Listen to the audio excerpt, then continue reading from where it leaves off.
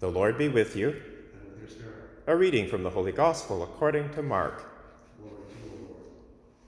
Jesus appeared to the 11, and he said to them, "Go into all the world and proclaim the good news to the whole creation. The one who believes and is baptized will be saved, but the one who does not believe will be condemned. And these signs will accompany those who believe. By using my name they will cast out demons. They will speak in new tongues. They will pick up snakes in their hands, and if they drink any deadly thing, it will not hurt them. They will lay their hands on the sick, and they will recover." So then the Lord Jesus, after he had spoken to them, was taken up into heaven and sat down at the right hand of God. And they went out and proclaimed the good news everywhere, while the Lord worked with them and confirmed the message by the signs that accompanied it. The Gospel of the Lord. Praise to you, Lord Jesus Christ. Today we celebrate the great solemnity of the Ascension. The Ascension of Jesus Christ has particular relevance for us today, given that we're still struggling with the pandemic after over a year and all of the attendant sufferings that are going along with it, the distancing, suppression of sacraments, public worship, and so on. Given these circumstances, the Ascension is as much about us as about Jesus. In the first instance, it's about Christ. Jesus completes his mission and victoriously ascends into heaven to receive the crown of glory, and now sits at the right hand of the Father. But the benefits to us are also very real and present, if we can see it. First, the Ascension breaks us out of our psychological, spiritual confinement, because Jesus took on our nature and suffered with us. He experienced loss, isolation, abandonment. My God, why have you abandoned me?" he said from the cross. And he did this all because of his love for us. And that's what we need to really allow to sink into us. He crushed the power of sin through his death. But if that were the only reason to take a body, Jesus would have discarded it, put it aside after his death, and simply rose again to be with his Father and the Holy Spirit. But he did not do that. He rose again with his human body, now glorified, and he took it into heaven, into the inner life of the Trinity. So our nature is there now, and we in anticipation. Jesus took our frail human nature and brought it right over the chasm of death into new life, eternal life. That's a reason to celebrate. And notice how St. Paul looks at this reality in that second reading from Ephesians chapter 1. He says, "God raised Jesus from the dead, seated him at the right hand in the heavenly places, far above every rule and authority and power and dominion." Now, what does he mean by those terms? Rule, authority, power, and dominion. Those are heavenly ranks of angels. In other words, when Jesus took on our human nature in the incarnation, that nature was lower than the angels. But through his paschal mystery, his death and resurrection, and the glorified body he now has, he takes that, and that now is superior, far above all the ranks of the angels. That's who we are, and that it gives us this great hope and dignity. Secondly, our perseverance in sanctifying grace is made possible because of what Jesus did. Because he doesn't just go and sit at the right hand of the Father, but he prays for us. He intercedes to his Father for our benefit. And it's not an abstract prayer.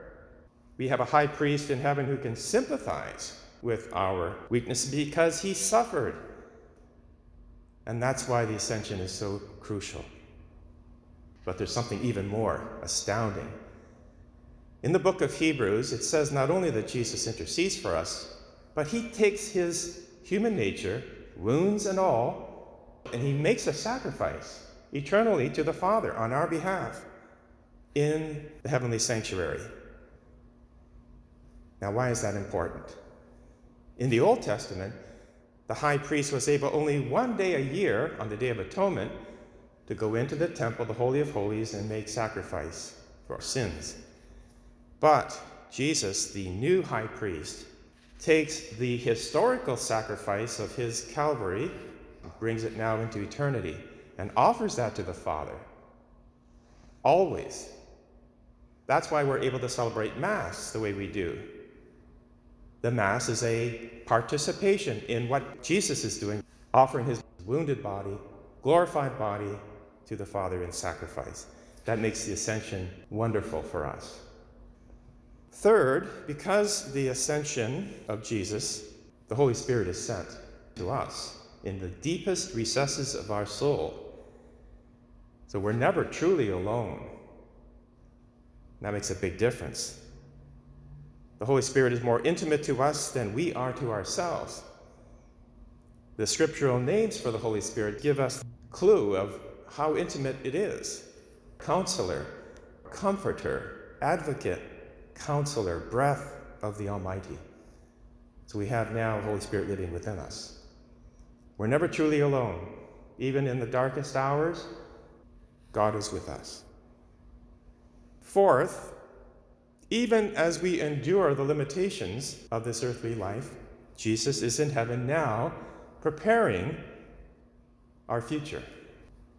We know this because of what Jesus said in John chapter 14. And this has present consequences for us. Do not let your hearts be troubled, he tells the apostles and us. Trust in God, trust also in me. In my Father's house there are many dwelling places. And if it were not so, I would have told you. But I'm going ahead of you, and I'm preparing a place for you, so that where I am, there you may be also. And you know the way to the place where I am going. And when Thomas questions it, Jesus says, I am the way, and the truth, and the life. No one comes to the Father but through me. Well, with this promise, there are other benefits. Because Jesus doesn't just say he's going to prepare a place for us in heaven. He leaves us the keys to heaven. He gives them to Peter and says, you are Peter, and on this rock I will build my church. I give you the keys. Whatever you bind on earth is bound in heaven. Whatever you loose on earth is loosed in heaven, and the gates of hell will not prevail against it. And Jesus gives authority to the apostles. Whoever listens to you listens to me. So with those keys and the authority, we can be confident that through the Catholic Church, we know how to gain entrance to heaven through her teaching, sacraments, works of charity. One last advantage here in the alternative reading that we have in the lectionary, that second reading from Ephesians chapter 4, gives us another hint of why the Ascension is so important. It says, when Jesus ascended on high, he made captivity a captive and gave gifts to his people. Some would be apostles, some prophets, some evangelists, some pastors, teachers, to equip the saints for the work of ministry, to build up the body of Christ until all of us come to the unity of the faith and of the knowledge of the Son of God, to maturity, to the full measure and stature of Christ. That's what we're given. Charisms, gifts, meant for others. That's crucial because only by Jesus going back to the Father do we have the Holy Spirit poured out with those gifts. We're coming together as a family of parishes, as you know, and we're going to be holding workshops on this very issue of the charisms because there's a way to discern how we are gifted. Each of us have unique gifts, and they're meant for others, and we need to know what they are so that we can be in the right ministry, offering our best gifts, those that have been given to us. So look for that in the bulletin. There will be announcements coming as to how to partake in that workshop. I've been through it before. It's wonderful, and it gives us a new insight as to how God has given us much for the building up of the body. All of this is part of the Ascension. It's a crucial event, and we're meant to celebrate it and embrace it. So may God bless you as we thank God for sending his Son for his suffering and death, resurrection, and ascension into heaven.